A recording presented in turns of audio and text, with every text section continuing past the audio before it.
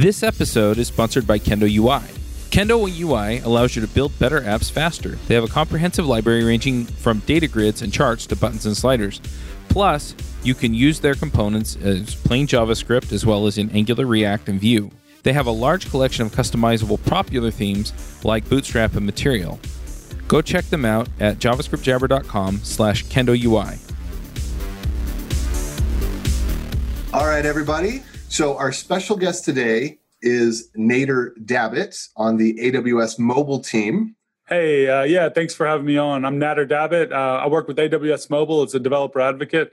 I'm also big into the React Native community. So if you've ever played around with some React Native stuff, you may have seen some of my blogging on the React Native training blog or heard me on the React Native radio podcast.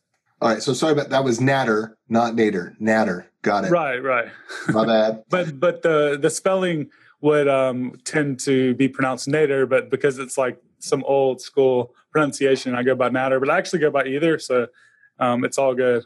Okay, good. Excellent. We also have with us Amy Knight. Hello from Nashville. And today I'm your host, AJ O'Neill, coming at you live from sunny Provo. So, Nader, why don't you go ahead and tell us a little bit about AWS Mobile, and specifically, I think you're going to talk about some of the command line tools today. Amplify? What is that? Well, yeah, so the two main things that I kind of work with are AWS Amplify and a new managed GraphQL service called AWS AppSync. And they are separate, but they are also kind of work together. But it's kind of like the two main things that I'm kind of focused on as a dev advocate. But so Amplify is a JavaScript SDK that allows front-end developers to easily get up and running with managed cloud services. So when people think of AWS, they typically don't really think of front-end developers. They kind of maybe think of back-end services and back-end developers. But I think what we're kind of seeing, not only at AWS, but at other cloud providers and really just in the software ecosystem in general, is this tendency to offload sophisticated and complex infrastructure and kind of try to get infrastructure as a service as opposed to building your own infrastructure. So, for example, a lot of people are using services like Firebase, Auth0, Cognito at AWS to do things like authentication and storage instead of like building their own implementation from scratch. So at AWS Mobile, we focus on allowing front-end developers to get up and running with a multitude of different services that are similar to that or that are authentication and things like that. And we have like a couple of tools. We have an Amplify. We have AWS Amplify, which is basically the JavaScript library that allows you to connect to these services. But we also have a CLI that allows you to scaffold new services from your command line. So from within a JavaScript app, you can just spin up an authentication service and then use the Amplify library to hook in and so on and so forth. Okay. So tell me a little bit more. Managed cloud. Now, I understood Firebase is like a real-time syncing database, if that's still what it is. I think so. Auth0 is basically OAuth 2, similar to Facebook Connect, but made so anybody can adapt it very quickly. Cognito, I'm not very familiar with. Is that particularly Amazon, or what's that one? Yeah, right. So Cognito is an Amazon service, and it's basically a way to manage users and sign up and sign in users and to manage their passwords. And a lot of times people will kind of spin up or create an Amazon Cognito service or user pool, I guess you would call it. And that pool of users can then be used to access the application, not only from like one single point of entry, like your web application, but a lot of times if you have a single user sign up, we also want them to be able to sign in not only from the web, but maybe from the desktop app and the mobile app and whatever other areas. You can kind of use that single user pool to sign in users from that point on. And we manage everything from multi-factor authentication to security to working with JWTs on the client. And we do all of the hard work for you, so you can kind of just not worry about implementing that service. You can kind of just hook into the Cognito service to manage your users. So that sounds a lot like Auth0 or maybe Stormpath. It's kind of in that field. Right. Totally. So that hits authentication. What are the other managed cloud services that front-end developers want to offload through the tools you have? We are focused on maybe a dozen or so that we see a lot of front-end developers are using to kind of build full-stack apps without having to like learn back-end languages and back-end tooling and all that stuff. And I guess the ones that I would say that we're most focused on are analytics. We have an API layer that allows you to spin up serverless Lambda functions and then do interactions within the Lambda function and return values from the Lambda function. For web developers, we also have hosting. So you can basically take the application you're working with and then run a command, and it launches your app in a S3 bucket and then sets up all of the DNS stuff for you, so you can actually launch your app locally, and then you can like set up your URL and all that stuff. We have chatbots. We have a new service that I kind of mentioned a moment ago called AWS AppSync, which is a serverless GraphQL implementation. It's a managed GraphQL service, really. So if you've ever wanted to get up and running with GraphQL, but you don't want to create your own server from scratch and worry about how all that stuff works, you can just create an API and kind of hook into it from Amplify. We have PubSub, we have push notifications, storage. We even have an internationalization library built into the Amplify library, so you can do internationalization all kind of within the same library. But I would say and there's a couple others, and there's a lot really, but what we're really seeing a lot of adoption around or authentication, I guess, storage, which is like S3, the serverless Lambda function stuff, and then the serverless GraphQL. I'd say those four are kind of like the bread and butter. It's still a fairly new library though, so we're still seeing rapid adoption, and those numbers kind of change here and there. All right, thanks. So I think I understand what you're doing with authentication from the description you gave earlier. Amy, did you have any questions on that before we move on? So I kind of cheated because I've already had a little bit of a discussion about this, so I'm actually good. All right. So with storage, one thing that I typically think of is something kind of like maybe Netlify. Is that what you mean by the storage hosting solution, where you're uploading your HTML and CSS and other assets like that and hosting? Or is this more like large libraries of data? Or can you give me more specifics on what type of storage solutions you're offering? Yeah, so there's most of it just is revolves around S3, which is the simple storage solution, I think is what S3 stands for. And it's basically the Amazon service for doing storage, and it's one of the more popular services.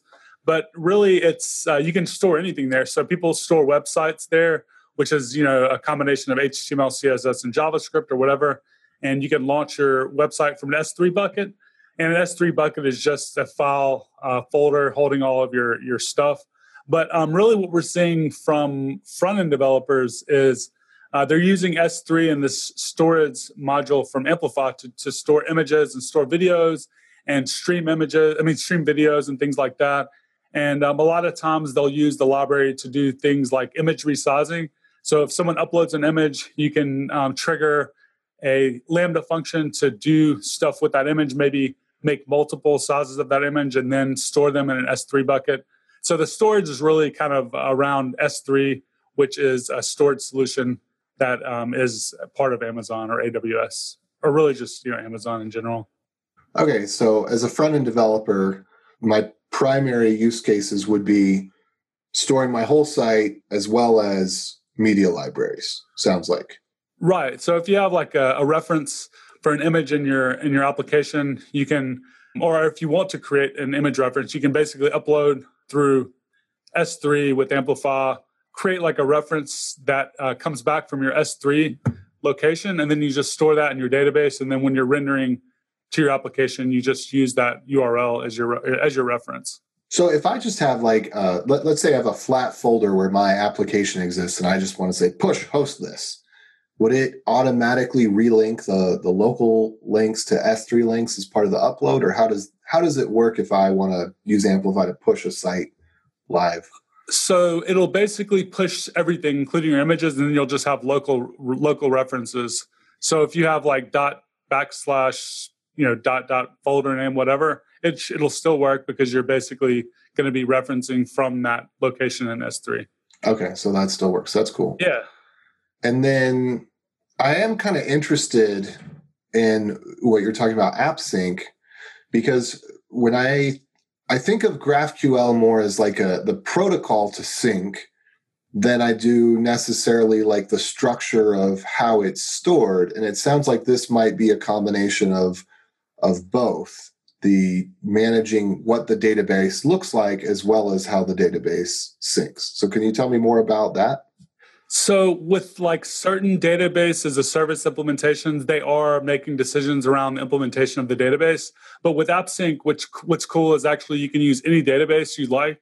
So we're more of like a layer that is almost like a proxy over any database, but it's a single API layer for you to kind of have as your single point of entry for doing operations on your databases. So you can actually have multiple data sources. So if you're used to working with SQL, you can use SQL, whatever your SQL implementation of choice. If you like NoSQL, you could go that route. We have a few first-class databases that are kind of implemented as part of AppSync. So we have DynamoDB, which is a NoSQL database. We also have Elasticsearch. We have HTTP endpoint resolvers, which allow you to basically take existing HTTP endpoints that are typical REST APIs and turn those into GraphQL. And then one of the more popular ones, in addition to those, is actually a Lambda function. So you can actually have your GraphQL query mutation actually trigger a Lambda function, and then whatever comes back from there is your GraphQL response.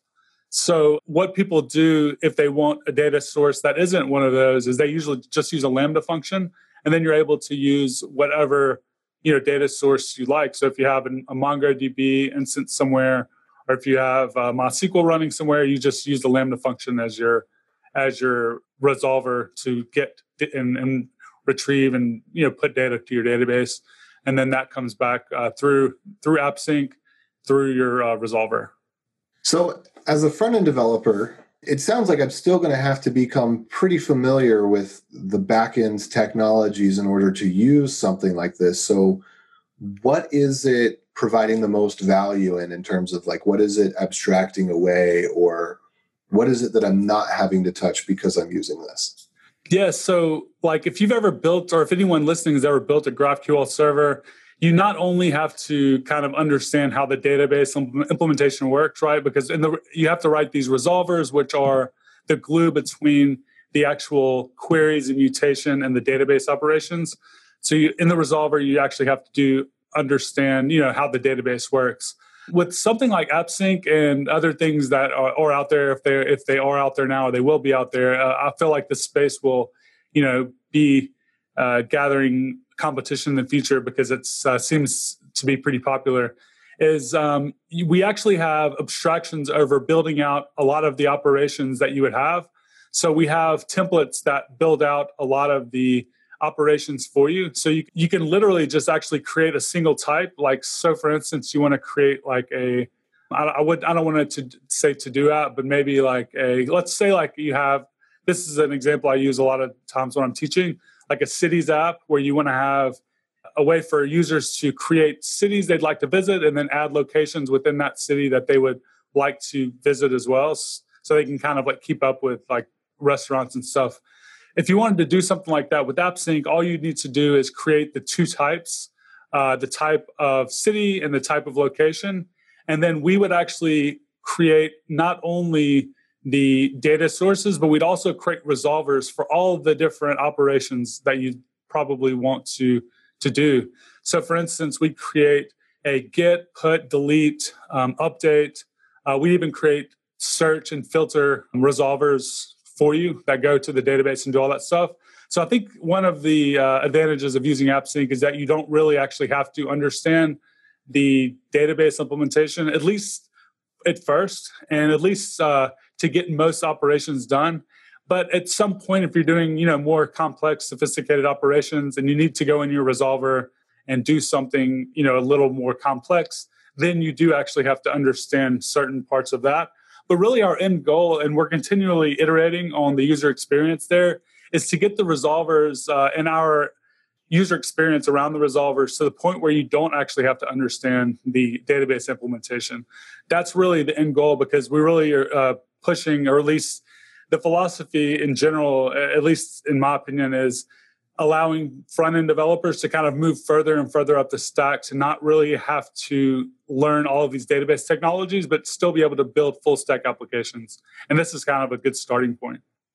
So how would those relations work with that? Like, as a front-end developer, if I don't want to learn SQL, and like there still needs to be some way for me to define, like, here's a collection of data I want to throw it in, and then these things are linked to each other.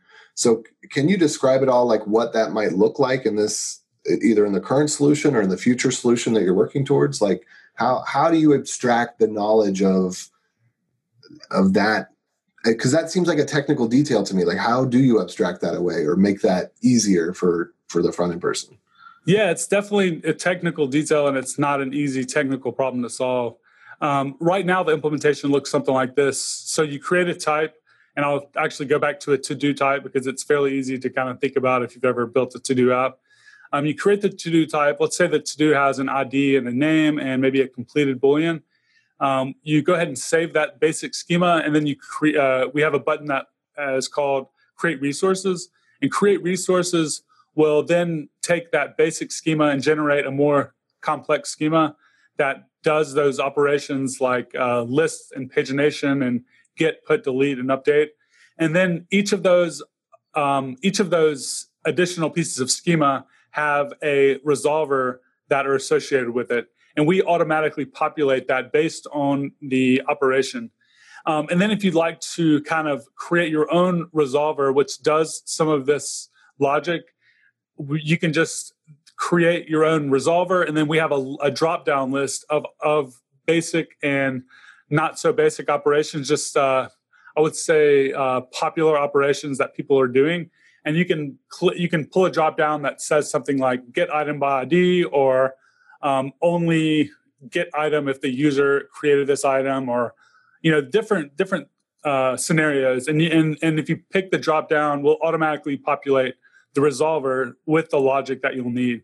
Of course, we can't think of every single situation, so there are areas where you'll probably need to do something where we don't have that populated for you, and you'll end up having to either take something we've written that gets you part of the way there and edit it, or write it from scratch. And that's kind of where we are at this point. So if you need to do something that is a little more complex, you do end up having to understand or at least read the documentation. We have a lot of docs around some of this stuff to kind of help people get going. But yeah, you do have to kind of understand how whatever database you're working with works at that point.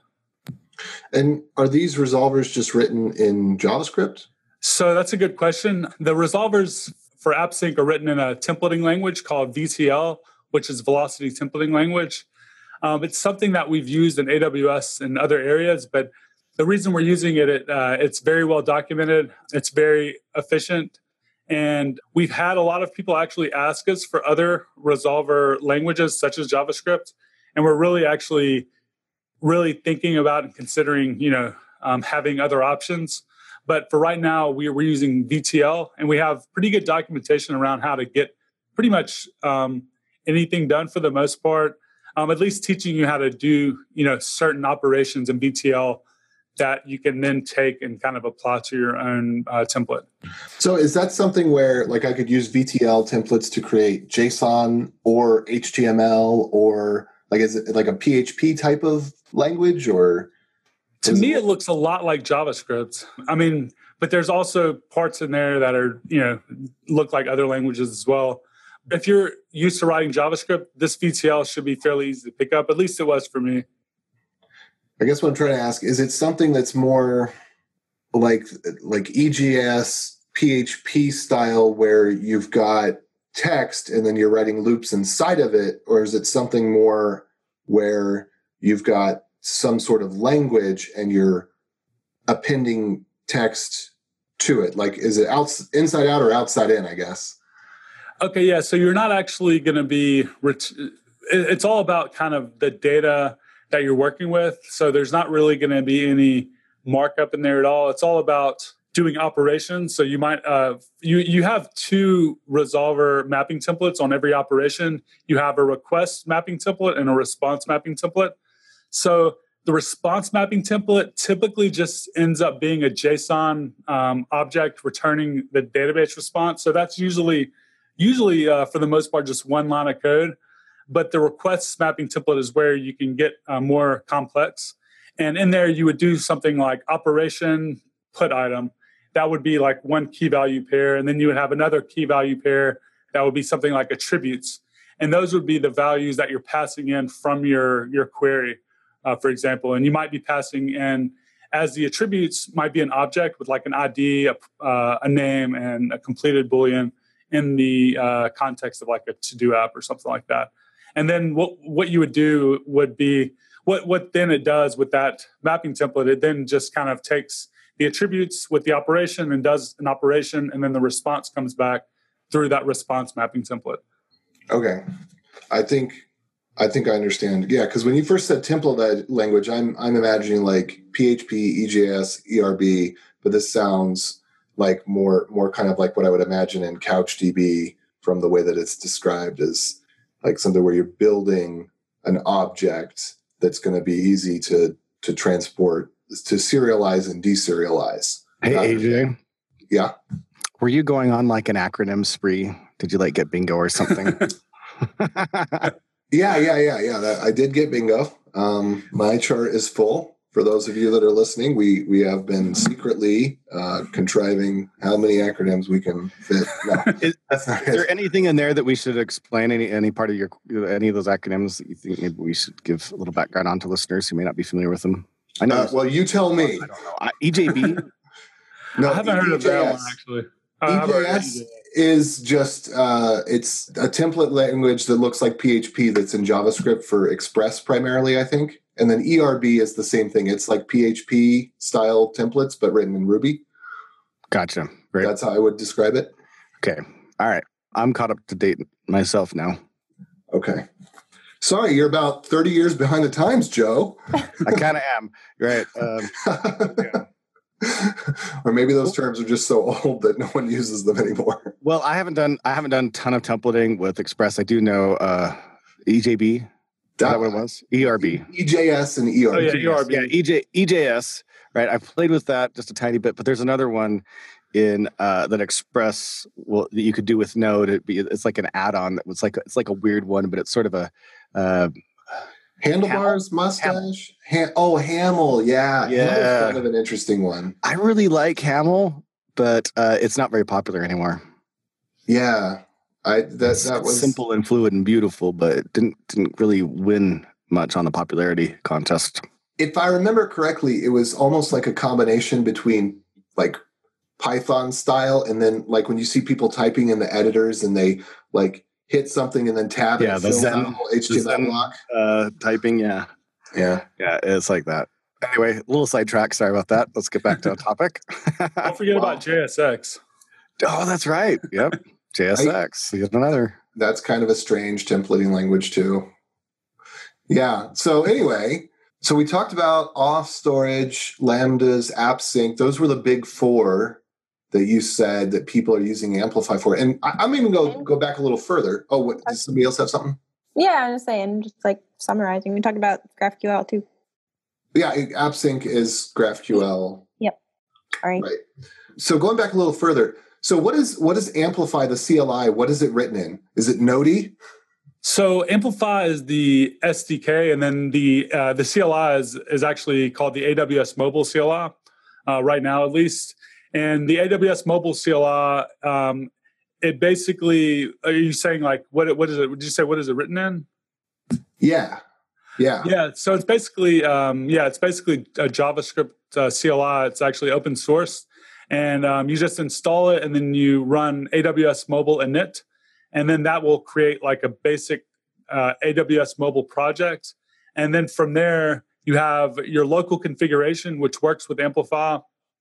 And then you can then start interacting with whatever service you'd like by adding the service. So I guess a typical workflow would be like you create a React app, you install Amplify locally as part of your like NPM dependencies, and then you would run AWS mobile init to initialize the cloud project, and then you would maybe run AWS mobile user sign-in enable, and that would then add authentication, and then you could use the Amplify SDK to start signing up users and signing in users, and then you could run the enable command for any other of the services to then add those as well.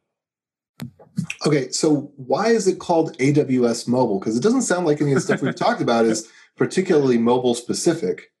Yeah, that's a good question, and we're actually doing some stuff around the CLI as far as like the branding and naming and things like that. Because you're absolutely right, this isn't mobile specific, and in fact, like a large percentage of our users are just web developers that need these services and that are building out these full stack applications using all of this stuff together. So we're kind of going to be rethinking the naming behind the CLI, at least here in the short term. Well, was it started to do these services with the focus being on mobile and it grew to being more of a front end, or? I've only been there for about 6 months, but that's kind of the idea that I've gotten. Yeah. So, I mean, it sounds like if somebody is using, developing on mobile, they might want to look into this to integrate with their React Native or their actual native or their PhoneGap, Cordova, whatever, right? Yeah, pretty much. And specifically like web stuff as well. Like we have, as part of Amplify, we actually have components libraries that are built in. So if you're using Angular, we actually have an Angular, AWS Amplify Angular plugin that you can install that gives you pre-built UI for Angular and Ionic. We also have that for React and Vue as well. So if you're using any of these frameworks, you can actually get pre-built UI for basic stuff like, for instance, if you want to do a quick authentication setup without actually having to write a sign-up form, a sign-in form, a confirm password and forgot password, all that stuff that kind of goes along with it. You can just import this with authenticator in React. It's a with authenticator Howard component. And then you wrap whatever component you would like to have authentication around, and then that will automatically hide that component unless the user is signed in. So like if you're using any of those libraries, we have these other extensions that are built in. All right, cool. This episode is sponsored by Sentry.io. Recently, I came across a great tool for tracking and monitoring problems in my apps. Then I asked them if they wanted to sponsor the show and allow me to share my experience with you. Sentry provides a terrific interface for keeping track of what's going on with my app. It also tracks releases so I can tell if what I deployed makes things better or worse. They give full stack traces and as much information as possible about the situation when the error occurred to help you track down the errors. Plus, one thing I love, you can customize the context provided by Sentry. So, if you're looking for specific information about the request, you can provide it. It automatically scrubs passwords and secure information, and you can customize the scrubbing as well. Finally, it has a user feedback system built in that you can use to get information from your users. Oh, and I also love that they support open source to the point where they actually open sourced Sentry if you want to self-host it. Use the code DevChat at Sentry.io to get 2 months free on Sentry's small plan. That's code DevChat at Sentry.io. So what questions should I be asking you that we haven't talked about yet? Yeah, what stuff do you want to talk about? What stuff's cool? What stuff is going to make everybody go, ooh? Well, I mean, we talked a little bit about the GraphQL stuff. We haven't really gone too much into like chatbots and maybe even a little bit further into serverless and Lambda functions and how you can actually do quite a bit with those. All right, we need to first back up and like define some of these terms. Yeah. So chatbot, serverless, Lambda functions, I think all three of those would be useful to. Yeah. So let's talk about chatbots. We have a category that's part of Amplify called interactions, and it's allows you to interact with chatbots. And then we actually have a chatbot component. What's the name of your Siri? Yeah, basically. What is the name of your Siri? What does the Amazon call it Siri? Alexa? Okay, Alexa chatbots? Okay. Are these Alexa chatbots? Well, so that's a good question. So what it looks like, I guess, if you're a developer and you want to start writing this stuff, we have a service called Amazon Lex, right? So Amazon Lex allows you to create chatbots, and you can do a lot of things with this service. And the general idea is you have these, you create a Lex, you instantiate, I guess, a Lex instance, or you create a new chatbot using Lex. And then you have within that chatbot, you have these things that are called intents. And each intent is a separate, like almost mini app within that chatbot. And that intent is triggered by some type of utterance or some type of command that you would like that intent to be triggered. So say, for instance, you created a chatbot that wanted you to order a hamburger and deliver it to your office every day. But you wanted to choose, different toppings or whatever. You would create an intent that would be triggered by a command that maybe has the word burger in it, or maybe has the word order a burger, and maybe has the words I'm hungry. So you would have all these different utterances that will trigger that intent. And then once that intent is triggered, you have a series of questions that you ask the user. And those questions are set up within your chatbot. So say, for instance, I triggered the order a burger bot. Then he's like, or she, whatever, responds, because you can set up whatever voice you like, responds with something like, how would you like your burger cooked? What toppings do you want? Where are you located today? And then the burger would be ordered and sent to you. And then maybe you have a separate intent there that's like something like text my wife or something like that. And then that intent is triggered by a separate set of utterances. Does that make sense? That totally makes sense. And if I'm not mistaken, I think Microsoft's Cortana APIs are kind of on par with this to give reference of something else that's similar. Does that sound right? That sounds about right. Yeah. So do these integrate with Alexa skills for home IoT devices, or is this only web services?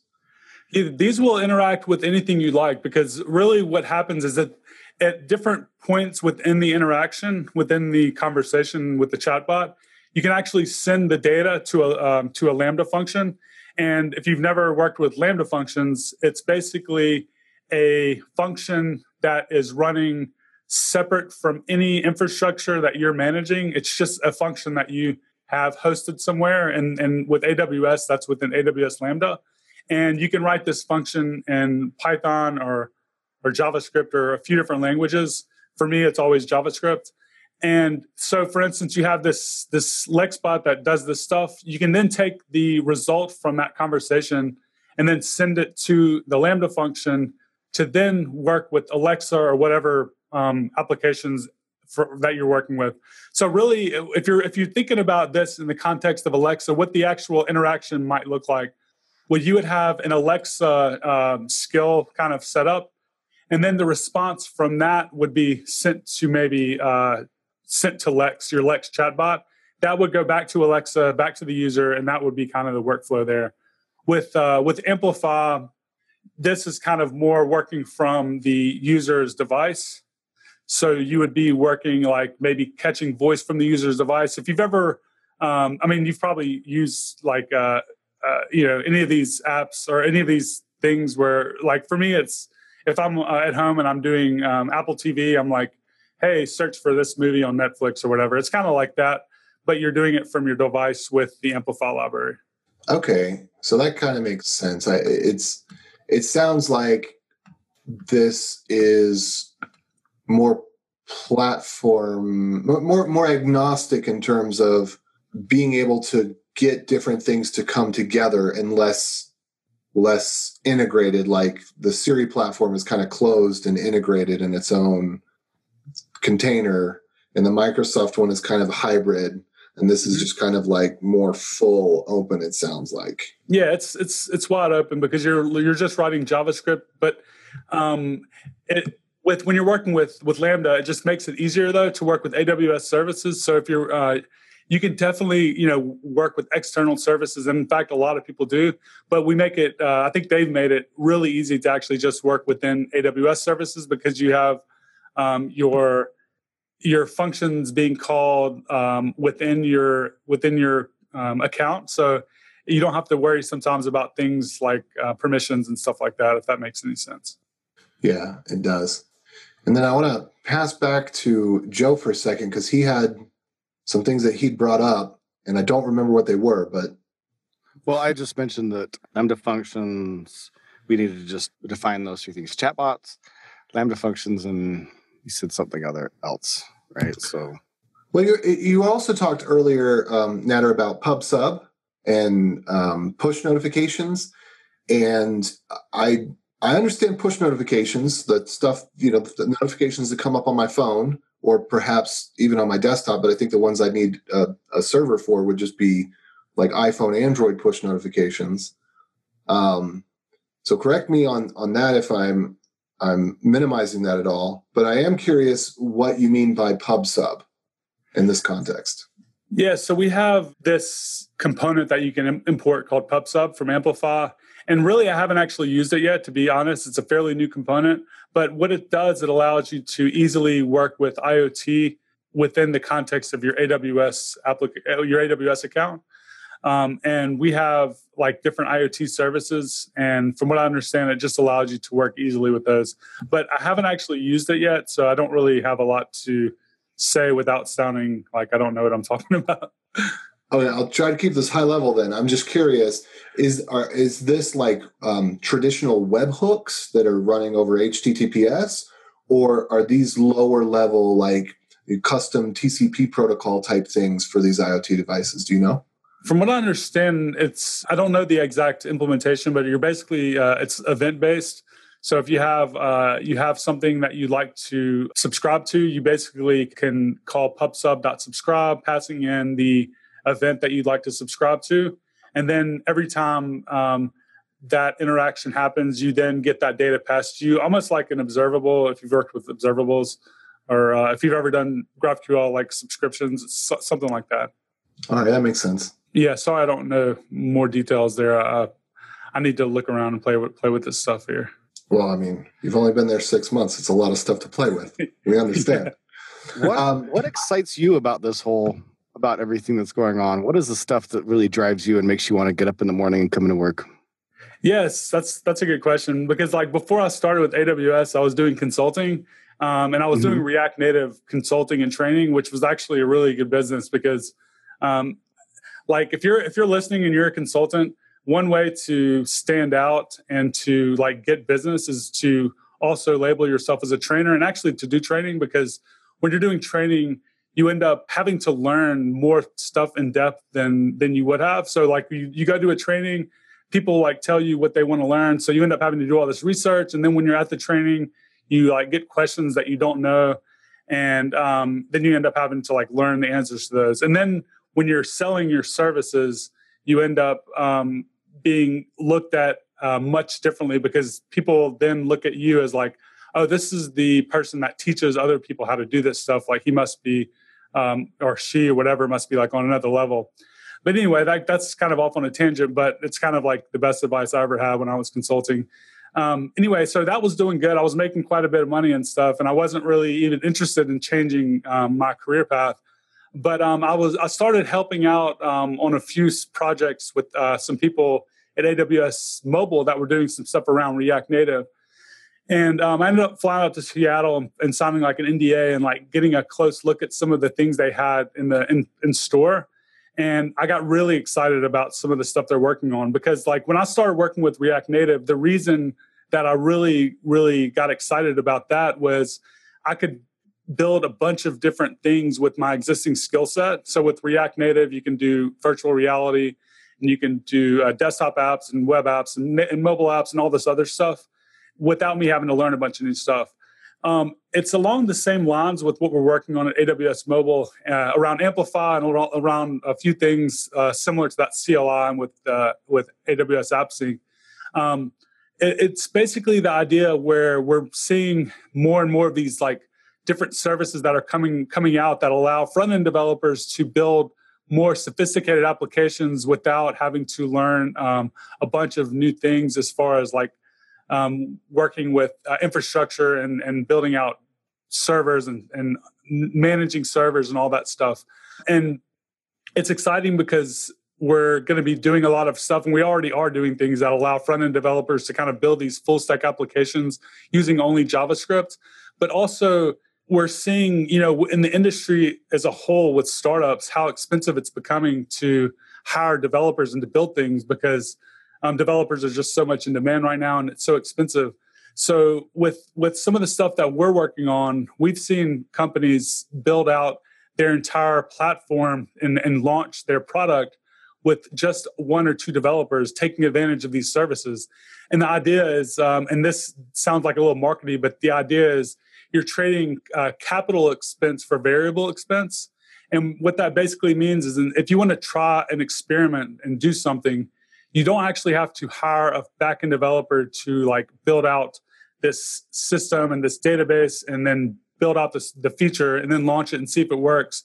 You can instead just subscribe to a managed service, try it out, and if it doesn't work, then you're not stuck with the bill of however much it costs to build that. But if it does work, then you get a bunch of users. Yes, you do end up having to pay for it, but you're only paying for it if it's successful. And that's kind of in a quick few-minute rant, why I'm excited about all the stuff we're working on. And I'm not sure if you all kind of agree with how the industry is kind of headed as far as how things are expensive and being efficient, but it kind of boils down to increasing developer efficiency. We're all for that. Yeah, I totally agree with the general idea of finding what the common patterns are and making it easier for someone at the lowest level to be able to participate and be productive. The one thing that I would really love to see that I'm not aware of anything that exists yet is either a platform that's open or that can be purchased that can offer some of these benefits, without having a subscription to it. Like something open source?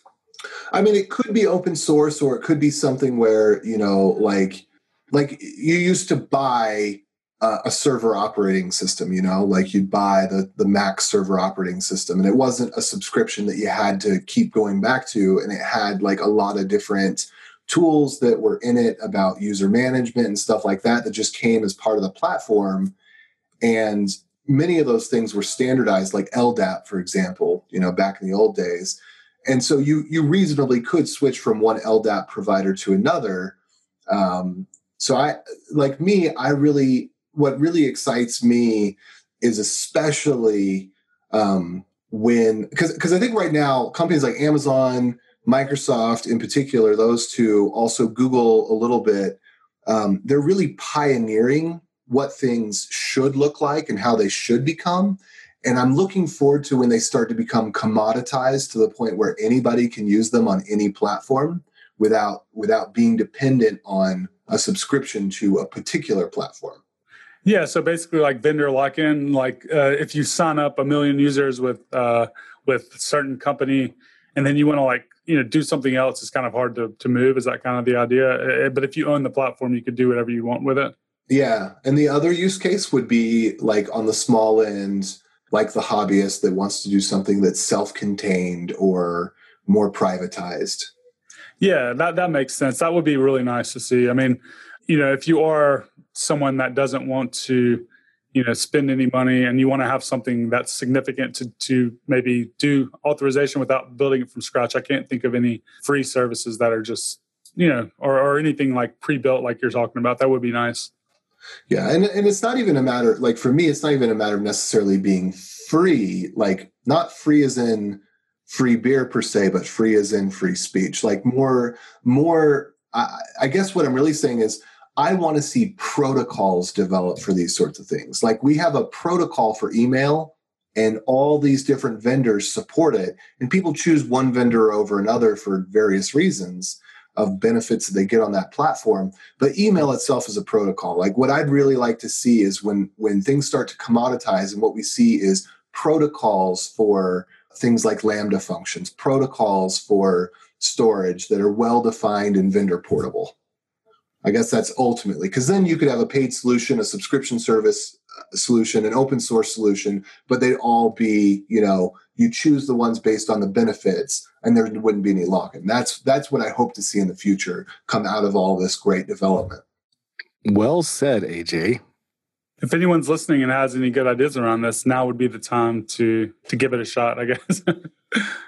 I'm really interested to see where all of these cloud services go and how far they develop and what kind of efficiencies that we get. And eventually there's going to be a problem where the efficiency needs are different and tides will switch. I mean, this happens throughout all of history with all sorts of industries. So, I mean, it sounds like you get to work on some really cool stuff, and this is stuff that hopefully our listeners will have a lot of, open their eyes, if nothing else, whether they choose to go to Amazon or someone else, but open their eyes to what's available and what they can reduce their workload on to get started faster. Yeah, totally. And there's definitely other options. So, a lot of the cloud service providers are kind of moving in this direction, but also you're seeing a lot of startups that are kind of just creating like services that do machine learning as a service or that do AI as a service.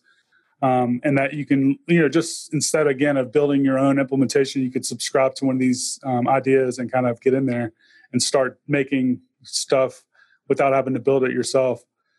But I guess also along the lines of what you were just saying, yeah, like as you see, like economies of scale with AWS and some of these other providers, like it's going to be interesting to see if we're going to continue to see innovation for these implementations outside of the larger companies, or if it's going to hurt or help innovation. Because say, for instance, it's so inexpensive and so easy to do authorization, for example, with AWS or one of these other companies.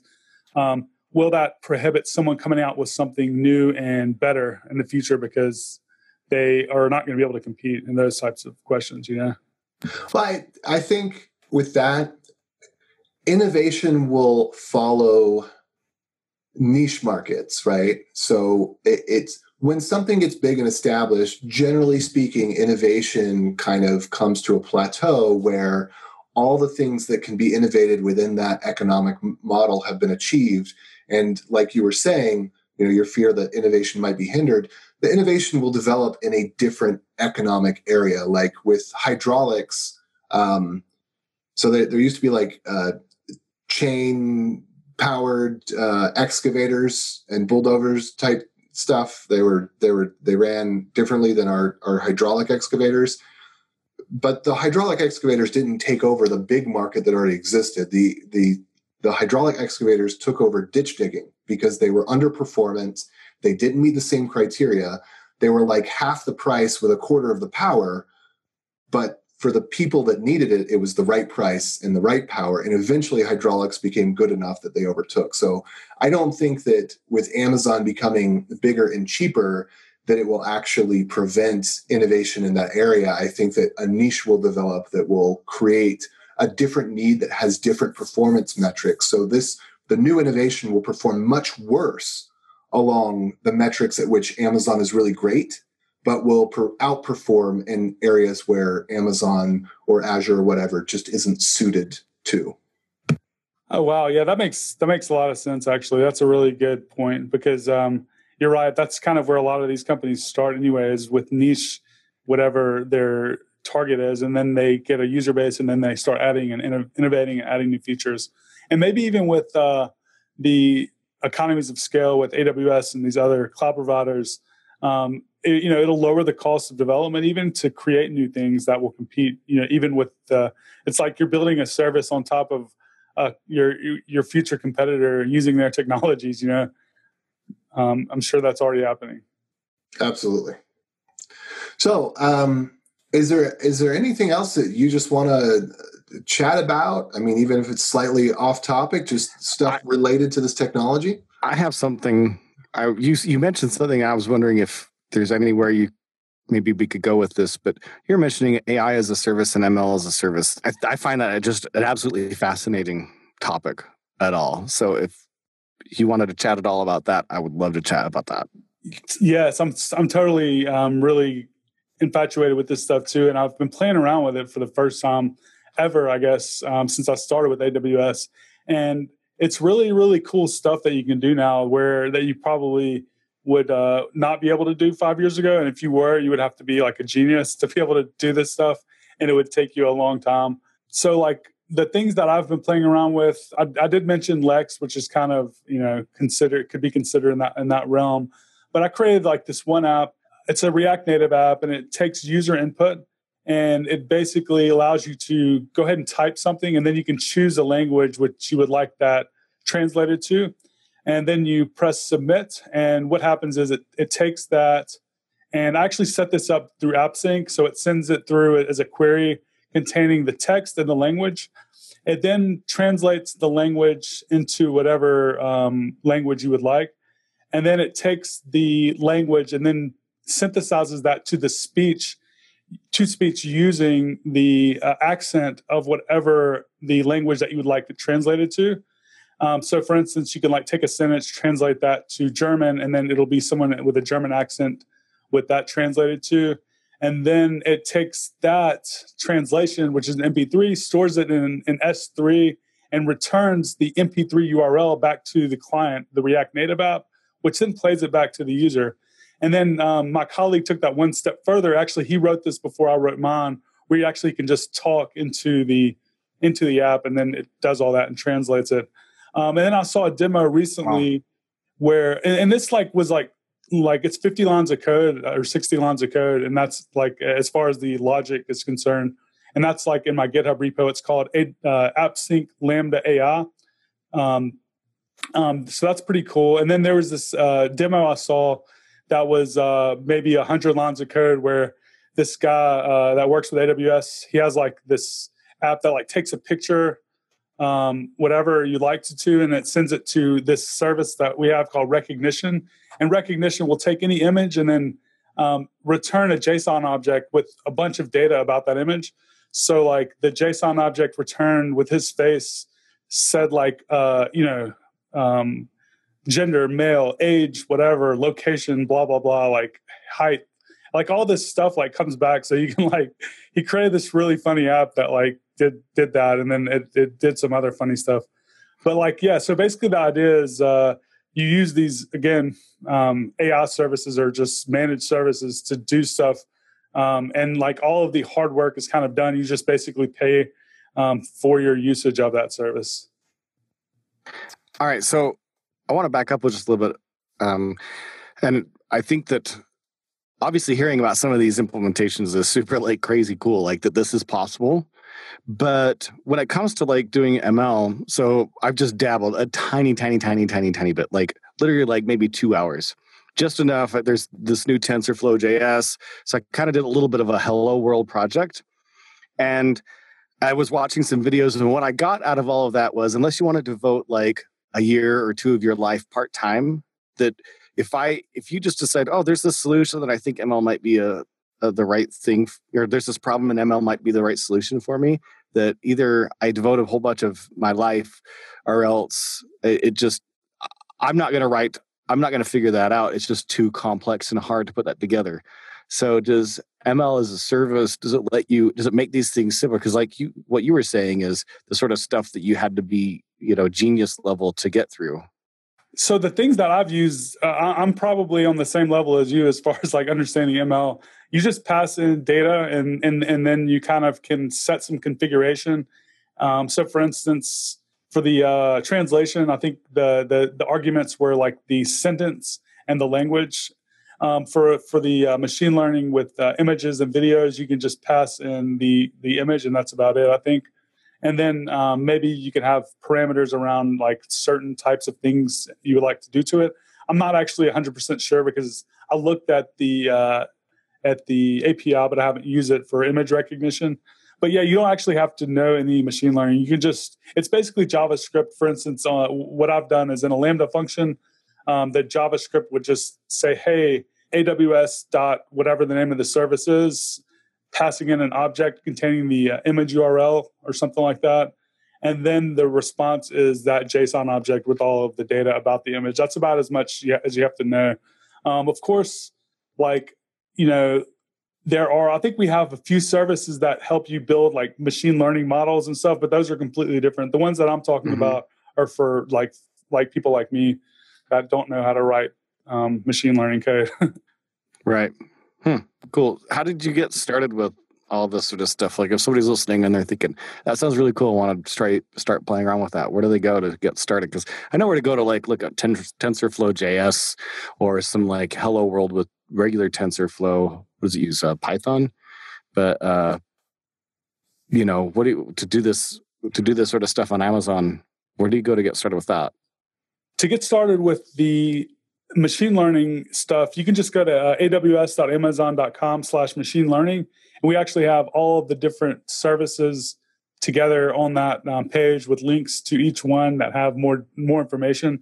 So from that link, you can look at image recognition and video recognition and conversational bots and all of the translation and voice synthesization and a few other things as well.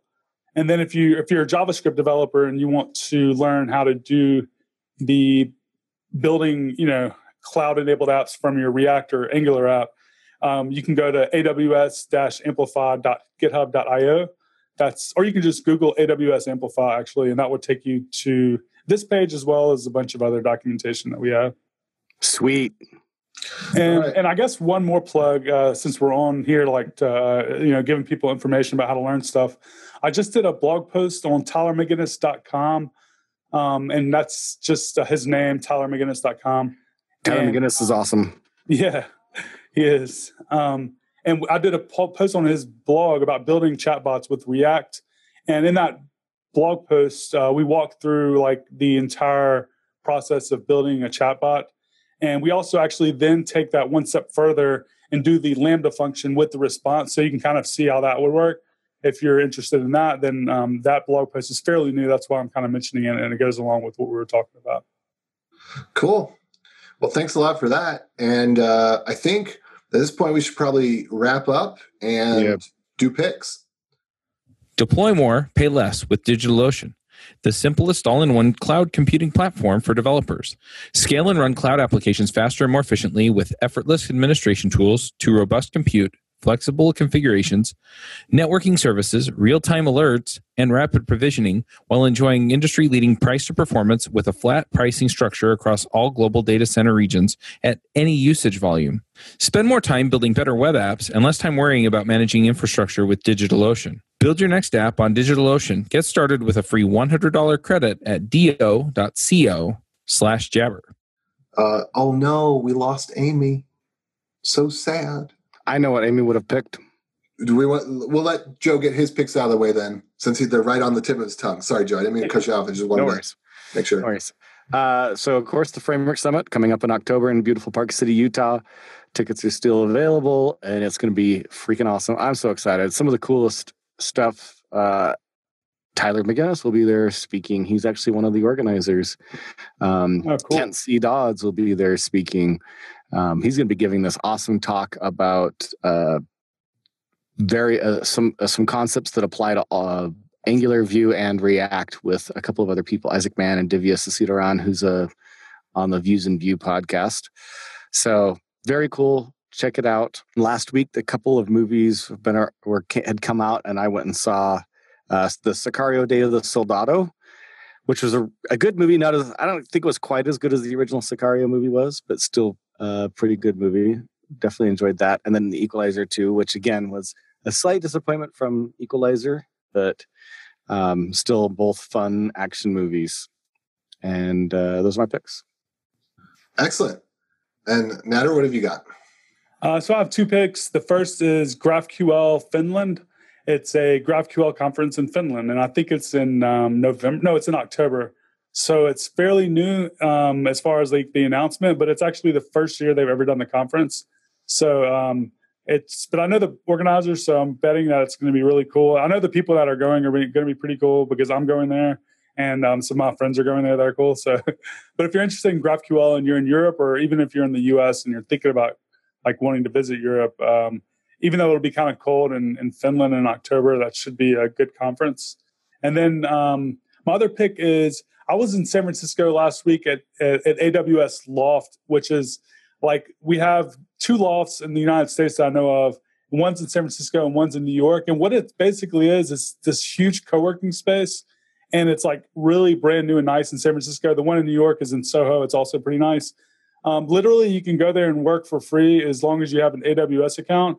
So if you're like paying for like some type of co-working elsewhere and you want to try something else out once in a while, you can go there for free. All you have to do is just have an AWS account. And there's like free drinks and stuff. It's pretty awesome, and high-speed internet. So check it out. Cool beans. Since we were talking earlier about economics of scale and innovation, there's two picks that came to mind for me. One is a blog / video version of the blog, or maybe it's a blog version of the video, but it's Thoughty 2, Why is Modern Pop Music So Terrible? And it kind of explains that the reason that music is so terrible today is that it costs a lot more money to push a new sound or a new artist that is distinct and be able to get listener space for them. And so we tend to just use that songwriter in Sweden and the other guy here in the US to generate all the top 40s, and then just switch out faces with the same composers to keep something feeling like it's fresh when it's actually not. But this is just a natural reality of the economics of scale. As something becomes larger, innovation becomes unsustainable and it has to drop off the edges. And in order for innovation to happen again, it has to be localized. So you can never have something that's at global scale also be innovative just because of the natural way that economics and the cost of trying ideas that will likely fail works. And for a very in-depth view on that, not the innovator's dilemma, but rather the innovator's solution. So most people reference this book called The Innovator's Dilemma, which is a great book. And I finally went back and listened to it, and I loved it. But it's really only half the story. There's a lot of excellent background in there, but the real meat is actually in the sequel, The Innovator's Solution. And as the name implies, The Innovator Dilemma identifies problems in economics of companies for creating innovation. The Innovator's Solution identifies how to restructure organizations or create organizations where innovation can be successful, or you can sustain innovations against the laws of scaled economics. So those are going to be my two picks. And it looks like Amazon dropped the audiobook, but I think if you go on eBay, you can still buy the audiobook. My guess is that Amazon is probably experiencing the economics of scale where continuing to offer CD audio is probably going A, against their acquisition of Audible, and B, becoming more expensive to keep things in inventory. And so Amazon is actually a prime example of a business that is in its maturity phase, where in many areas, like, there are fewer product varieties available on Amazon now, even though there are more product categories available than there's ever been before. But anyway, all that economics of scale and innovation stuff is just really fascinating to me. So that's that. Okay, well, thank you very much for coming.